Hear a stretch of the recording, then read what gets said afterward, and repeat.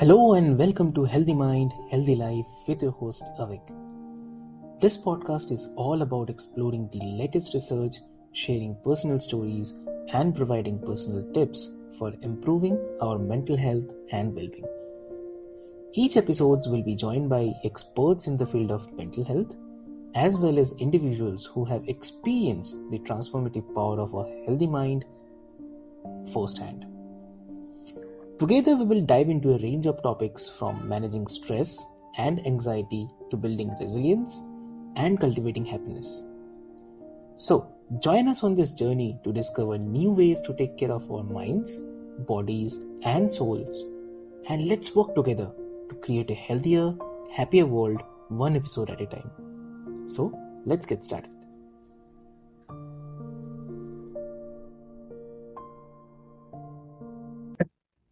Hello and welcome to Healthy Mind, Healthy Life podcast, the show dedicated for helping you cultivate inner well-being and create a more fulfilling life. I'm your host Avik, and today we have a truly inspiring guest with us, Troy Love. Hello there. Hi, Troy. So Troy is a devoted advocate for self-love and spiritual growth, a two-time Amazon bestseller author, and let me just tell you, he's a TEDx speaker. So with a master degree in social work from the University of Pittsburgh, Troy has dedicated his life to empowering individuals on their path towards greater peace, joy, and love. So as an adjunct professor for Arizona State University, Troy passes on his wisdom and experience to the next generation of students. He is a passionate advocate for mental health and frequently volunteers his time hosting educational webinars and drop-in groups, offering support to individuals all around the world. So throughout his 25 years in the mental health field, he has developed a unique model of healing that has empowered thousands of individuals to navigate their most painful experiences without blame. So his compassionate approach combined with a diverse range of therapeutic techniques such as EMDR, brain spotting, and emotionally focused couple therapy has learned, or I would rather say it's earned him recognition as an expert in additional recovery, relationship repair, and post-trauma growth. So Troy's passion for teaching complex issues in a manageable way echoes the words of the beloved Mr. Rogers. That is, what is mentionable is manageable. He has authored 3 influential books on trauma recovery, additional recovery, and self-love, and continues to impact lives through his retreats and workshops, helping individuals and couples find more joy, love, and peace. So we are honored today to have Troy on the show today to share his wisdom, insights, and practical strategies for cultivating self-love, healing from past trauma, and creating a life filled with peace and fulfillment. So, welcome, Troy. Welcome to the show. Thank you. I appreciate that. Thank you for having me today. Great. So, listeners, I'll just say stay tuned because you won't want to miss the transformative conversation we are about to have with Troy. So get ready to unlock the secrets to healthy mind and healthy life. So Troy,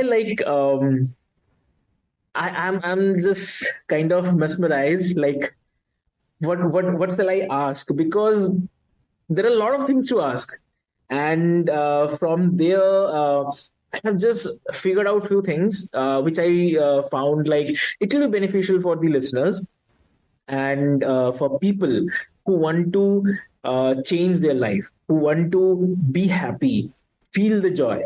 So from there, if you can help us share your personal journey with self-compassion and healing from post-trauma. And also, like, how did you discover the importance of self-compassion in your own healing process? I was 19 years old. There was the first time that I had been away from my family, and I was at a training program, and somebody who was speaking said that if you wanted to really love other people, you needed to learn how to love yourself. And that made me angry.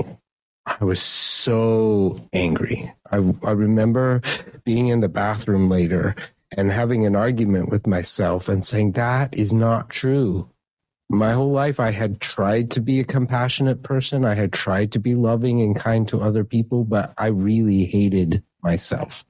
I had been struggling with addiction. I had struggled with a lot of body shame. I had struggled with a lot of feelings of inadequacy about myself. And so I hated me, but I thought I was a really loving person to others. And here's this person telling me that if I wanted to be more effective in loving other people, I needed to learn how to love myself. And I fought that. I was not happy. And I asked myself, why do I have to love myself in order to love other people? And this impression, this feeling came to me that said, Troy, if you can love other people without loving yourself, but if you want them to love you back, you're going to have to be able to learn how to accept their love. And if you can't love you, then you're going to reject their love and their compassion, and eventually they're going to stop trying to give it to you. So you need to learn how to let it in. And then it becomes this flow of love between me and other people. And that really was the point where I realized I've got to start learning how to work on loving myself. It took me a long time to figure that out, but that was the beginning of that journey for me, was realizing that if I really wanted to feel other people's love, I needed to be able to love myself. So, I understand, like, how clearly you mentioned this. So, because a lot of people think like this only. And exactly true what you mentioned.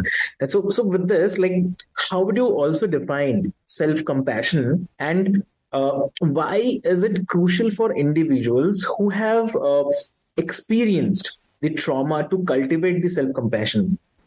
Well, one of the things that all of us really struggle with is shame. And shame is this feeling and perspective that I'm flawed and defective, and therefore I am unworthy of love and belonging. And what shame does is it blocks creativity. It blocks our ability to connect with our loved ones. It blocks our ability to grow. And so shame is really the enemy of self-compassion, because it really just tries to continue to convince us that we are not enough, that we're bad. And so we have to learn how to become resilient to shame. And part of that is learning how to tell the truth, which is that even though I am flawed, even though I'm not perfect, I have things that are struggles for me. I'm still worthy of love, worthy of connection, worthy of belonging. And if I can learn how to do that for myself, it makes me less judgmental of others.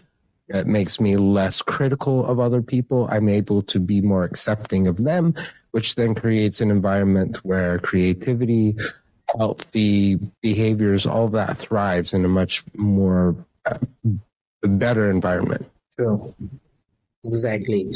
So, like, with this, like, I'm also very curious to understand, like, what are some practical steps or maybe the strategies that individuals can take to develop the self-compassion in their daily lives? So a lot of times people will say things like, well, I'm not worthy, I'm not good enough. And I when they say that to me, I have them ask a question. I'm not worthy for what? I'm not good enough for what? And then have them fill in the blank. So I'm not worthy for a relationship. I'm not good enough for the job I want. I'm not good enough to be a dad, whatever. So then I'll say, okay, so you're not good enough for what? They'll put it in, and then I'll ask them, is that really true? How true is it on a scale of 1 to 7, 7 being absolutely true, 1 being absolutely false? How true does that feel? And they'll give me a number. And sometimes it's a 7, but a lot of times it's a 6 or a 5. And I say, oh, great, we have some wiggle room then. We can start to get our foot in the door and start to put a gap between that. So what would make you feel more worthy in a relationship with a job? And then they'll say that, and it's okay. So are there things you can do to make that happen? Can you give me some examples that prove that you are already doing that? And so doing that, just simple inquiry about the belief helps them start to recognize, wow, I really have been operating on this belief as if it were true, and I'm starting to realize it's not completely true, and therefore it may actually be really false. Exactly. So, so in your experience, what are some common barriers or the roadblocks that people face when trying to embrace self-compassion, and how can they overcome these obstacles? Well, so one of the things that I do in the work that I do is working with what I call attachment wounds. Okay. As humans, we're wired to be connected biologically, neurologically, socially, spiritually. We're wired to be connected. And oftentimes, as we're growing up, things will happen that will create those wounds for us. We will feel abandoned. We will feel neglected. We will feel rejected. We'll feel we will have been abused, those kind of things. And although those are painful, what's more painful is what we've come to believe about ourselves. So I have a rejection wound from being bullied a lot when I was a teenager, and so the belief that I carried for a long time is that there's something wrong with me. I'm not good enough. I have an abandonment wound, and so the core belief that goes with that is I'm not wanted. Nobody will really stay with me. So those two beliefs really show up in my relationships with people. So it makes me want to be careful in trying to reach out to people, because there's a big fear that you're probably going to reject me. You're probably going to leave me, those kind of things. And so that then leads me to hold on to this shame that says, well, see, I'm not enough. And so then I isolate myself. I block myself off from being able to have connections with other people, and recognizing that's what's going on. The root of all of it is fear. I'm afraid that I'm going to get hurt in some way. And so when I recognize that, I can say, okay, but what can I do to protect myself? What can I do to be true to myself and still be vulnerable enough to reach out and build connections with other people? And that's a journey of how we learn how to do that. But in doing so, when I believe, well, I'm worth that. I'm worth having relationships with others, and you're worth having relationships with me. That love really, that desire for love really can block the fear or overcome the fear. And I'm willing to then step into that place of the unknown, even though it's scary. Yes. So, I understand this, but can you also share any specific techniques that have been particularly effective in helping individuals to cultivate self-compassion and their inner peace? Mm-hmm. So one of them is to write down the negative core belief on a piece of paper. And just write it down. And one of the reasons why we do that is because we carry these around in our head all the time, right? And once I put it on a piece of paper, I now have some objectivity around it. So I can take a look at it and I can ask myself, well, is that really true? And there's now some distance. And so that's a simple but effective tool to do that. So then One of the things that I have people do sometimes is write the opposite on a piece of paper. So what is the opposite? Now I'm looking at both of those on this piece of paper. Which one, I look at them, which one serves me better? Which one helps me feel more joy? Which one helps me feel more light? Which one helps me want to be interactive with the people that I love? And I'll look at both of those. Which one makes it worse? Which one makes it harder? Which one do I want to hold on to today? Just today. What can I do today to remind myself of what I wrote on that other side, that I'm enough, that I matter? What's one small thing that I could do today to remind myself of that? And then we do that every day, practicing that every day. And over time, our brain begins to create a new neural network that starts to learn and accept that I am enough. Although my brain thinks I have all this evidence that proves otherwise, it's now culminating evidence that proves that it's true. Right.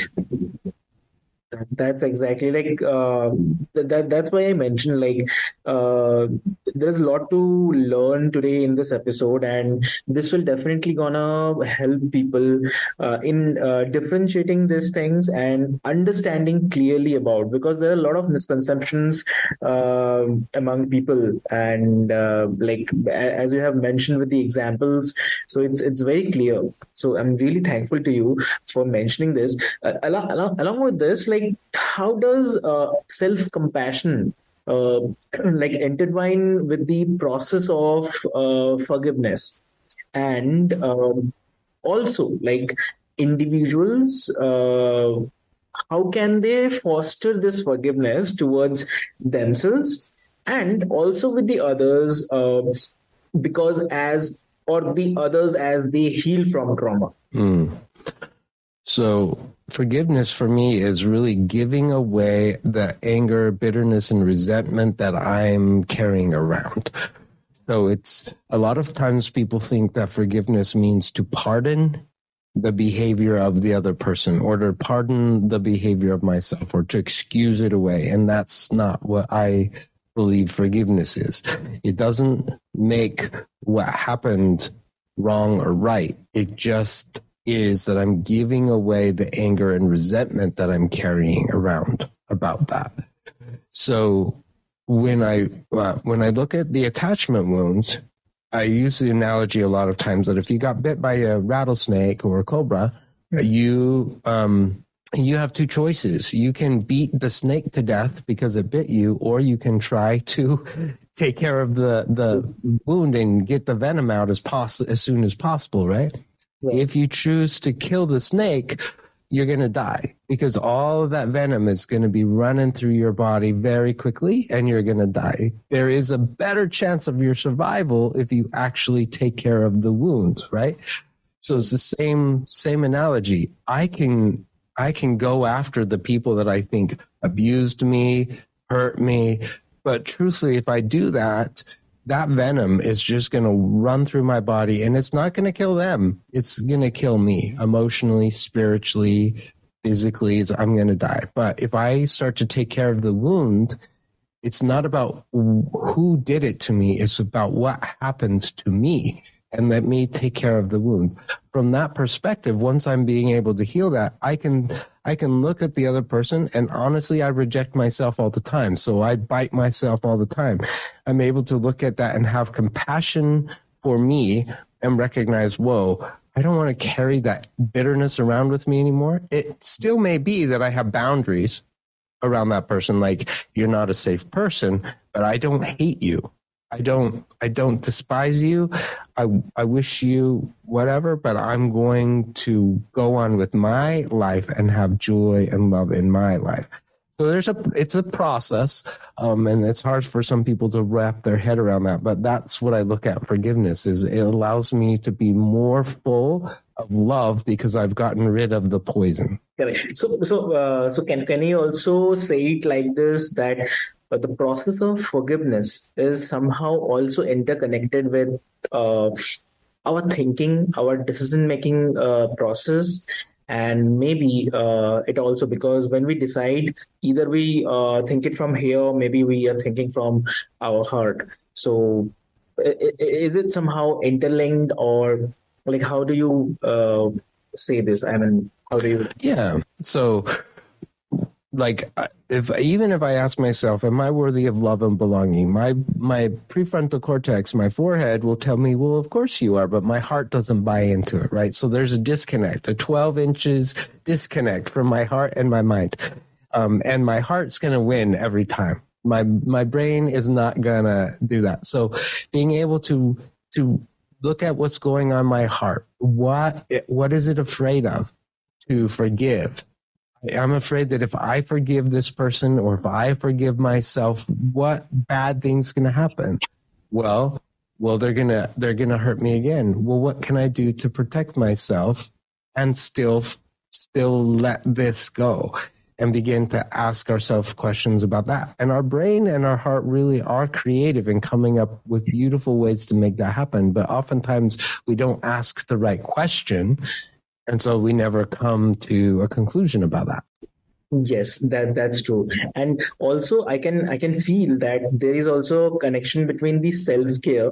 So my next thing which I wanted to understand is like, how does a self-care play in the same thing, like in cultivating the self-compassion and healing from past trauma?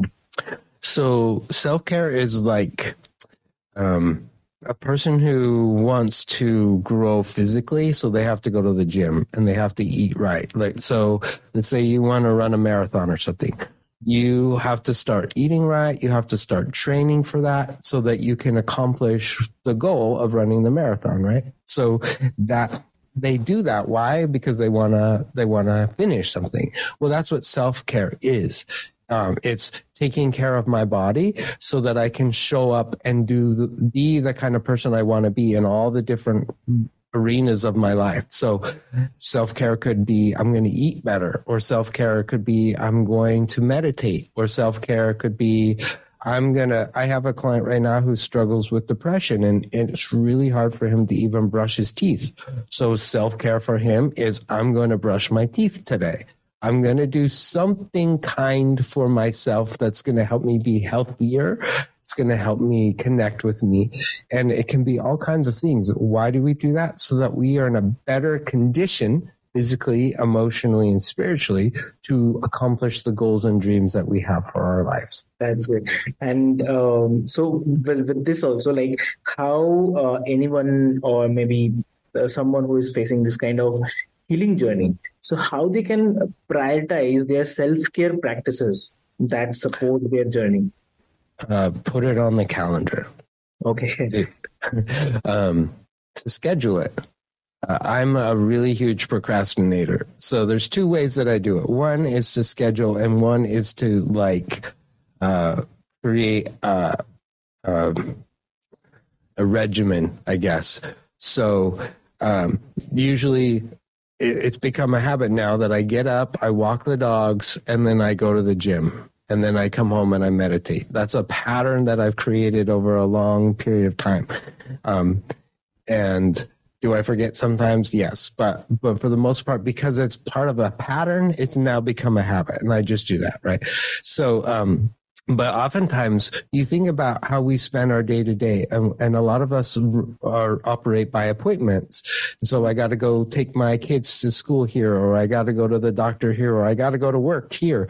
Well, put it on the calendar. If all of those other appointments are so important to you, aren't you important too? So put it on the calendar. I'm gonna go to the gym. So I'm going to put that on the calendar. I'm going to get a massage. I'm going to put that on the calendar. I'm going to meditate. I'm going to schedule it. I'm going to put it on a to-do list. I'm going to write it down somewhere. That's a way of starting to create the habit that then becomes something we do on a regular basis. Wow.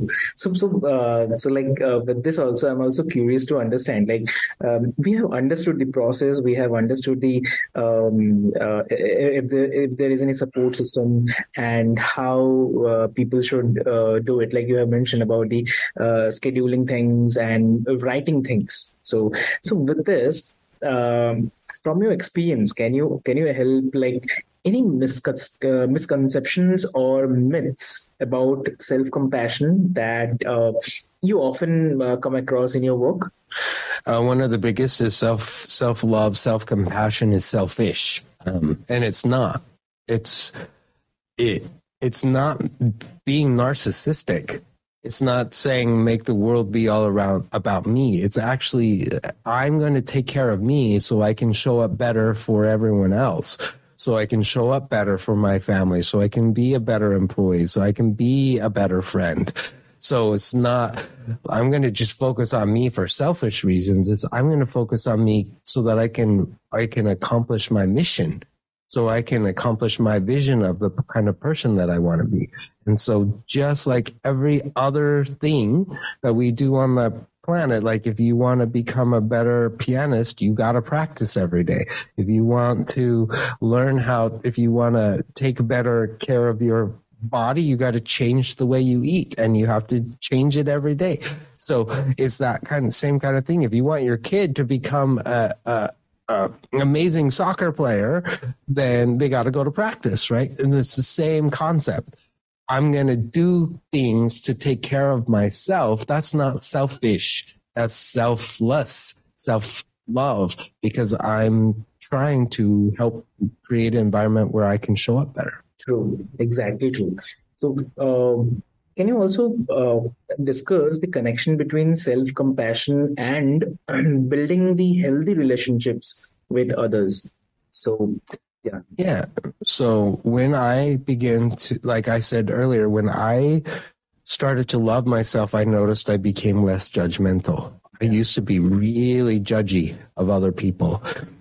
And I've noticed that the more that I've practiced being kind to me, the more that I'm able to be kind to others, especially as a dad. When my kids were little, I was so judgmental of them, and I really wanted them to be the way I wanted them to be and not give them the ability to have their own spirit. And now that I've gotten older and they've gotten older, I've recognized just how harsh I was, and I've tried to back off and tried to empower them to make their own decisions. And sometimes they make decisions that I am not really okay with. But I recognize that I can love them unconditionally without judgment, and then figure out how I'm going to have a conversation with them about where they're heading in their life without doing it in a mean, judgmental, controlling, power hungry way, but rather to have a conversation. And I'm able to do that because I'm more grounded in my own love, and I've been able to recognize I'm not afraid. Like before, I was so afraid of what other people would think about me as a dad and them as a kid. And I was like, I don't really, that isn't as much as of an impact as it is that I love my child, and I want my child to be successful in the world. So what can I do to love them enough to help them figure that out? True. So I believe self-compassion also impact our empathy towards others, right? So right. So the only people on the planet who do not have the capacity for empathy are sociopaths. And what that means is that they do not have the ability to really care about how their choices affect other people. So most people are not sociopaths, by the way, thank heavens. And so all of that means that all of us have the capacity to have empathy, to put ourselves in somebody else's shoes. But it is a skill. It's not something that inherently comes to us. It's something we have to learn how to do. And part of that is recognizing how we feel in our own body and being okay with that. And then trying to see if we can connect with how they feel. So when we have empathy, when I'm able to put myself in your shoes for just a moment, it helps me have greater compassion for you. And it helps me be able to be kinder to you. And it helps me know how to better show up for you, and vice versa. And connection really is how we heal attachment wounds. When we are together and we feel loved and supported by ourselves and each other, that's when the wounds start to heal. So absolutely imperative to learn how to have empathy. Wow. Also, I'm just getting so much of curious. Like a lot of things I'm getting to learn, but also if a bit of examples, if we get like any specific stories you have from your work that illustrate the transformative power of self compassion in healing from trauma, or maybe finding the inner peace. The one that comes to mind, like I said, I didn't say I was adopted at birth, so I didn't know my birth parents. Okay. And the parents who raised me, they did their best, but my dad had a lot of anger problems. He was very abusive, and my mom was also very angry as well. And so later on, I actually found my birth parents, and they all lived, my birth father, my birth mother, my father, and my mother, who had been divorced, all lived within 15 minutes of each other. So whenever we'd ever go back home to visit them, they all wanted me to spend time with them. And so it was chaos because I'd be running over here and I'd be running over there. Well, my dad, the one who raised me, he called me out because he felt like I was spending more time with all these other people and not with him. And he got mad at me about it. And I was on the phone with him and he called me out and he was saying some really hurtful things. And then he hung up on me and I was so mad. So mad, all the anger, all the rage that had really kind of been sitting with me and him for years. I was 38 at the time, had just been there for so long. I decided I was going to drive to his house and I was going to tell him what a crappy dad he was. And here's all the problems that you've caused for me in my life. And here's how you've ruined everything about me. And here's what you've done to hurt my mom. And here's how you've ruined the relationships about family. And I was so livid. I was probably not driving very safely. And I'm speeding down the freeway as I'm getting ready to go to his house. And I walk into his house and I go to his room and I have my hand up and I am about ready to just like lay into him. And then I saw him. Here's this 60-something-year-old man. He weighs 450 pounds. He's got an amputated leg because of diabetes. He is on oxygen. And in that moment, I saw his pain.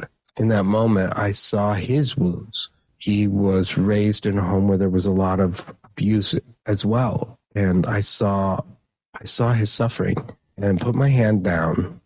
And I said, Dad, I love you. And in that moment, all that anger, all that resentment, all of that stuff that I had been carrying around for years and years just left. And he and I had probably the best conversation we ever had in our whole life. And we were able to connect in ways that we had never done before. And luckily that happened. That was about a year before he passed away. But to me, that's an example of being able to have compassion for him and for me. And in that moment, the poison left. And all we had left was love. Cool. It's the love only that made both of you connect together. And yes, it's a very good moment. I can feel like yes, but sorry for your loss. And so with this, like finally, what advice of wisdom would you like to share with our listeners who are on their own journey of embracing the self-compassion and healing from past trauma? I guess I would give the advice that I learned when I was 19. If you really want to be more loving, creative, strong, better as a mom, a dad, a child, student, all those things, if you really want to be better at that, learn how to love yourself. Wow. That's a good quote, I would say, like love yourself first and everything gonna change. So That's great, I would say. So thank you, Troy, for joining us today and sharing your profound insights on embracing the self compassion and healing from the past trauma and about cultivating the inner peace. So I believe like your expertise and compassionate approach have provided our listeners with valuable tools and perspectives for their own healing journeys. So, as we wrap up this episode, we encourage our listeners to reflect on the power of self compassion into their own lives. So, always remember that healing from past trauma takes time, patience, and self love, definitely. So, embrace the journey and know that you are deserving of healing and inner peace. So, we hope that the conversation with Troy has inspired you to explore self compassion more deeply and incorporate it in your daily life. So, always remember to be gentle with yourself, practice self care, and seek support whenever needed. So, if you found this episode insightful, we always invite you to subscribe to our podcast and explore our episodes where we dive into various topics related to personal growth, well being, and finding balance in life. So, we appreciate you joining us today and being a part of our Healthy Mind and Healthy Life community to Troy. So, self compassion is a transformative practice that can lead to profound healing and a more peaceful existence. Until next time, keep prioritizing your well being, embracing the self compassion, and nurturing the journey towards a healthier mind and a more fulfilling life. So, thank you for listening to the Healthy Mind and Healthy Life podcast. Take care and be well. And thank you, Troy, for joining us today. It's been a pleasure. Thank you.